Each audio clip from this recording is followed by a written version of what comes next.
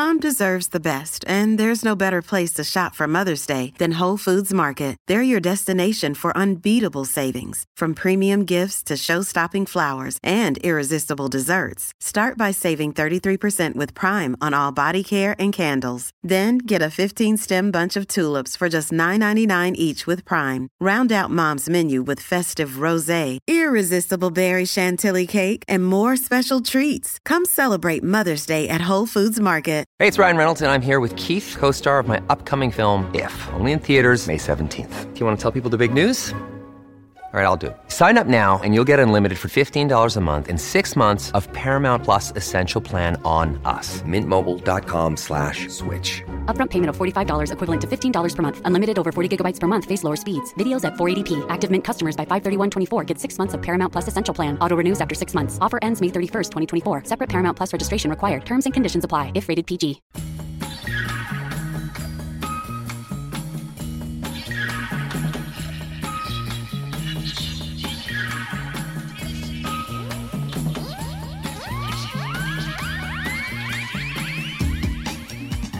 Hello and welcome to Fourth Estate, the show that brings journalists together to discuss the week's media affairs. Coming to you from 2SER and right across Australia on the Community Radio Network. My name's Marilyn Hetrelise. Coming up, Eddie McGuire is back in the spotlight, performing his well-rehearsed non-apology routine. This time, the Collingwood Football Club president is sorry not sorry we didn't get his sexist humour. And a current affair goes where they've never been before. In fact, where they claim no television crew has been allowed since 2014, the Nauru Detention Centre. Joining me in the studio is freelance sports writer Erin Riley. Hi, Harold. Hello. Also journalist for The Guardian, Bridget Delaney. Hi. Hello. And ABC journalist Brianna Parkins. If you'd like to get in touch with us via Twitter, you can find us at Fourth Estate AU, all letters, no numbers. Well, as we go to air tonight, Adelaide and North Melbourne are about to kick off. But Eddie McGuire isn't doing his usual pre-game coverage for Fox Footy. Instead, Sarah Jones will be making her debut in the role. McGuire has said, the events of the week have emotionally and physically flattened me. No doubt Walkley Award-winning sports journalist Caroline Wilson is feeling it too. After all, the joke that caused such a controversy this week was at her expense. Here's the Triple M banter that landed McGuire in hot water. In fact, I reckon we should start the campaign for a one-person slide next year. Caroline Wilson, and I'll put in 10 grand straight away, make it 20. And if she stays under, 50. What do you reckon, guys? Who else is up there? I know you're in, JB. No, straight in. Yeah, I'll be in amongst it. Is Duck there? Yes, I'm here, mate. Duck's in. Danny, you're in. I'm in, Ed. Mate, I think I could do an auction here today. I'll actually jump in and make sure she does. I'll hold her under, Ed. And I reckon we could charge $10,000 for everyone to stand around the outside and bomb her. Yeah. I'm on Caro's side now, Ed.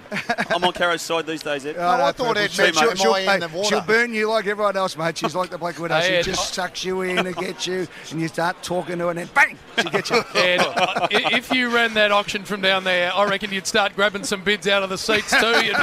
There'd be money piling in everywhere. That'd be magnificent. I think we should do that next year. It's all good for footy. Bloody oath.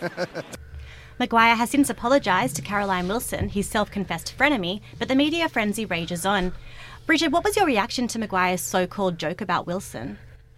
My reaction was, isn't it time we've had enough of these jokes, which are only funny to like a small amount of people and that rely on victimising or mocking someone who traditionally has been mocked or overlooked or laughed at? And I'm talking about jokes not just about women, but also jokes about people in the LGBTI community, jokes about Indigenous people.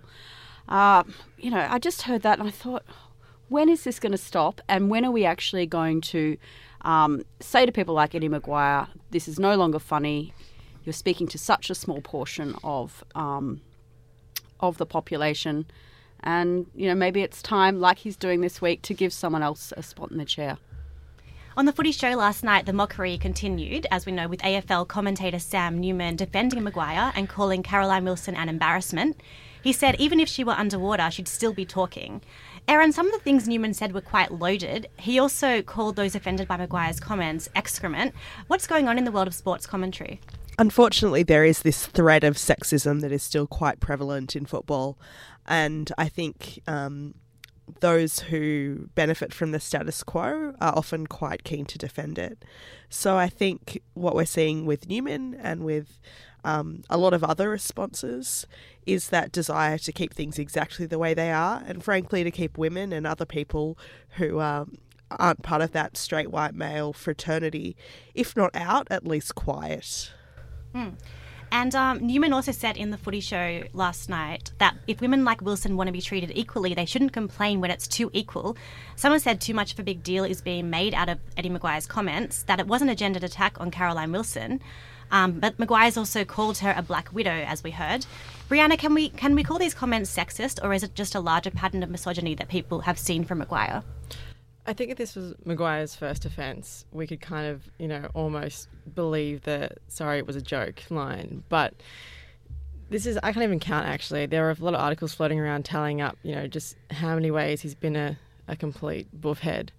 And it's to the point where the upper house, the New South Wales Parliament, passed a motion calling him a continual buffhead. That's his official title now in New South Wales.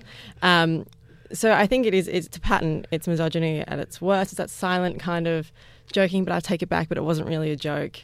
I know female sports journalists. I've spent a tiny amount of time doing sports journalism, and to be a sports journalist, you kind of have to play by the rules, both male and female, to gain access. You can't do your job without having access to clubs and players, and a lot of that is sort of going along with it. But women have a certain level of grossness, that women are expected to tolerate to stay in the game and to keep their jobs and to be good at their jobs. Mainstream media didn't take notice of Eddie Maguire's comments until the homespun all-female AFL podcast, Out of Sanctum, made a point of it. Why did this almost slip by unnoticed? Bridget, does it make you wonder how many comments like this go by unnoticed by mainstream media? Yeah, I think commercial radio, this sort of stuff's said all the time. One of the issues is that there's lots of airtime to fill. So this banter, this so-called banter, is used between panellists, and there's not necessarily subjects that they're covering. They're just having a go at people. And so this kind of toxic stuff happens all the time, and it's because it's radio, it does slip by and go unnoticed. And a lot of feminists mightn't be listening to that show. It mightn't appeal to them. So it's lucky that there's people like Erin who are keeping their eye on the ball, so to speak. We've also seen Donald Trump say some pretty outlandishly offensive comments, the kind of thing you'd expect would completely derail a politician's campaign, but the opposite's happened. Does anyone think Maguire's comments and his reluctance to publicly apologise properly might actually play to his favour? I think in a certain segment of the football community, absolutely. And I think what's more concerning is that there have been no real repercussions in terms of punishment or in terms of him losing any of the positions that he holds in football. So the message, even though the AFL's out there saying this isn't okay, there hasn't actually been anything that's happened as a result. So it's they are conflicting messages, and I think there is a large, not a majority, certainly a minority, but a large minority of people who watch football and who are involved in football culture who think this is fine, this is okay. And I think they'll be encouraged by Maguire, and I think they'll see him as a bit of a hero now. And I know he said as well that his comments were in the spirit of the day. They were just banter. So you don't think we should give him the benefit of the doubt here at all? I think if you're bantering with someone, normally they're there. I think there's a really significant power differential talking about someone there versus talking about someone who's, not there and not able to have a voice to stand up for themselves.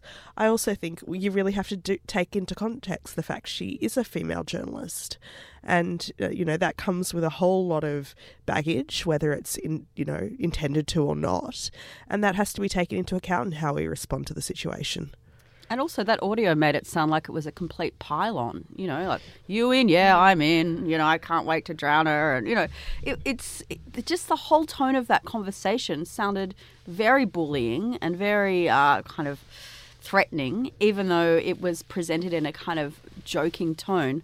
And that's traditionally what men, not just men, but that's what people do when there's a joke that's very hurtful. They'll say, oh, just joking, can't you take a joke? And so then you get hit by a double whammy where you're seen as humorless and also you've been attacked in the first place. So it's this whole joke thing is used as a mechanism to really keep people in their place. And I guess this controversy might make people more guarded about what they say. But do you think it might actually make people question how they think, or are we giving Maguire more airtime than he deserves? I think when you see something misogynist or something sexist in media, you should call it out and then move on. I think he's been kicked to death now. And, you know, if we're not reporting on action, like, so his sponsors haven't officially pulled out from Collingwood. ACMA said they're investigating Newman and the Footy Show. But until we sort of get anything real, rehashing it over and over again, I think is just giving him more airtime than he deserves. I kind of disagree because I do think it's such an important conversation, and I think it's important that we keep having the conversation. Too often, I think that culture in football there isn't enough light on it. So I'd really like to see the conversation continue and for there to be a little bit more accountability around that culture. You're listening to Fourth Estate. You're with me, Marilyn Hetriles, and I'm speaking to Erin Riley, Bridget Delaney and Brianna Parkins. Corey Perkin wrote in The Age this week, "I'm not a sponsor or a commissioner, but I am a football journalist who, during the 35 years since I covered my first match for The Age, continues to be astounded by the anger and sexism that often accompany women who enter this sports arena. Do any of you think Eddie Maguire and the Triple M team's insensitive comments about drowning and bombing sports journalist Caroline Wilson reflect a wider culture of sexism still alive in sport?" I would say yes. Absolutely. It's not universal, but it's certainly there. And I think the response even that I've personally had over the last week is very indicative of that. I've had hundreds of abusive messages calling me all sorts of things for kind of being involved in this story. And a lot of them are very sexist. One of the big ones that I asked a bunch of male journos if they get the same thing is, "Oh, you're just doing this for attention." And apparently very few of them do, yet I've had that comment probably 100 times this week. It's interesting, that thing about doing something for attention. I was at a schools thing the other day with a lot of teenage girls who want to be writers, and one of the problems they had was the amount of vitriol that they might face online if they speak out. And one of the things was when I speak out on Facebook or with a group of guys around, they say I'm an attention seeker, and we've got to get rid of that notion that women speaking out about something that isn't cool with them is attention seeking. I know it's rare that men feel that way. Yeah, I think it's great. The more people, the more the merrier in this debate, and the same reason why the Adam Goodes sort of racism row last year was significant. I think this is significant as well and should play out, because AFL is one of those sports. I'm a Victorian, and it's like everyone's born into a team. People go to games. It's insane. And the AFL want it to be a sport for everyone, and it should be. And that means everyone includes female journalists, and everyone includes like female players if there's a different league. So if they want female money at the door or at the gate, they're going to need to be a bit more responsive. And I think it's also important to note that almost over 40% of AFL crowds are women. That women are involved. They're underrepresented in the upper echelons of the game, but that women have always been involved in footy. One of my favourite stories is from the 1890s. I think it was a game between Geelong and I forget who, but the women all. It was reported in the paper that the women all took out their hat pins and chased the umpire down the street, screaming, "Kill him! Kill him!" So women have always had this place in footy, and I think it's been really unappreciated largely. And I think it's really important to protect it and to also encourage it. And last week it was announced that the first Women's AFL League is starting next year. Do you think a Women's League could change the nature of AFL commentary at all? I think that'll depend a lot on how the networks respond. I think they've got a lot of responsibility there. It is important to note that while I'm super excited about the Women's League, it's only a 7-week competition and it will be run in the pre-season, so it won't be run alongside the men's competition. And historically, there isn't a whole lot of interest in the pre-season competition. So I'm cautiously optimistic, but until we get a full proper length season and full professional players, women who are getting paid living full-time wages to play professional football, I'm a little bit sceptical of how much will change. Look, I grew up in Parramatta, so it's the way of my people not to recognise AFL at all. But in the NRL, we're not going to get a professional women's league soon. But what I have sort of been slightly hopeful about is the inclusive. They're trying to include more women in commentary. So Yvonne Sampson was this year was the first female to ever sort of be an anchor at State of Origin, which is a huge deal in a really blokey, like smashy up game like Origin. And this morning I clicked on the Daily Mail and there was a whole article devoted about how much cleavage her top had shown. So the Daily Mail was really surprised that a female host had boobs. That was their big shock of the day. Shocking take. Wow. And also that like Twitter was awash with it too. Like you can't. A friend of mine Googled her today and the first thing that came up was Yvonne Sampson's body. You just can't escape this criticism of female journalists' appearance. And Erin Molan tends to cop it a fair bit for being blonde, and therefore she must be unknowledgeable of the game, and she's only there to look at. She's only there because the feminists complained that there was no women there. It's just, it's pretty pervasive. Yeah. We talk about an outrage cycle in the media. It's probably been a few weeks since the last so-called gaffe caused a storm. Why do you think things come to the fore in the way they do, Bridget? I think things come to the fore because, as I said earlier, people like Erin notice something that is in our society that it's almost background noise and we don't pick up on, and they and it then is put out there, and people think, oh, that's not quite right that people are saying that. I don't listen to Triple M, but a lot of people do, and so surely we should be debating if this is the sort of discussion we should have about sports journalists. So that starts to happen, and people weigh in, and there is a certain breed of person and journalists that will jump on every bandwagon and give a hot take and then move on, and there's not necessarily conviction there. But I think it's good. I think it's good that there's stuff that we get fired up about and we can talk about, and any columns I do that are on something that's newsworthy always get the biggest response. If I'm just doing something that's a bit sort of evergreen, it tends not to do so well. So there is a hunger out there for opinions on the news of the day. And Caroline Wilson, this time she called Eddie McGuire. I'm sure she's experienced this kind of abuse before, this kind of language before, but this time she said he crossed the line. Brianna, why do you think she chose this instance to speak out? I just think enough's enough, and you can put up with this kind of shit for so long, and you just have to call it what you see. And I was really buoyed by the fact that Jessica Rowe came out, I've forgotten her name, on Sky News. She also lambasted Eddie McGuire. So he's a repeat offender, and he did need to get called out, and I think it was just a breaking point for her. Bridget, you use a lot of humour in your work. Who is to judge whether or not a joke is funny? Good question. Sometimes you have to just put it out there and see, see if it is funny. I told a rape joke in the office once, not The Guardian. It was a different office, it was just an off-colour thing, and it just fell like lead. And the only person who looked like a fool and an idiot and unfunny was me. And I just think there are some things that people, just are uncomfortable with, and you shouldn't joke about them, but sometimes you've got to make the joke to see if it's going to work or not.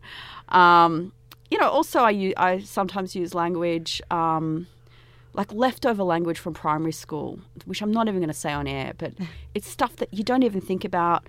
And lately people have been saying to me, using that word isn't appropriate. And I'm mortified. I'm like, oh, okay, I won't do that again. So I think it's good that we're sort of policing each other a bit.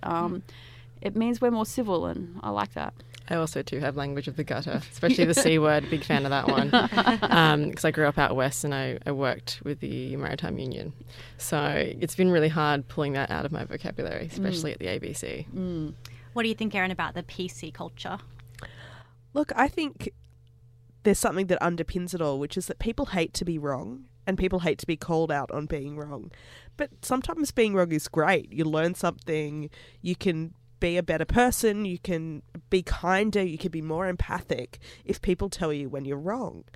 And I think that really underpins so much of the resistance to change. It's that I don't want to admit that I've been doing something wrong, but if we just own it, I think it'd be fantastic.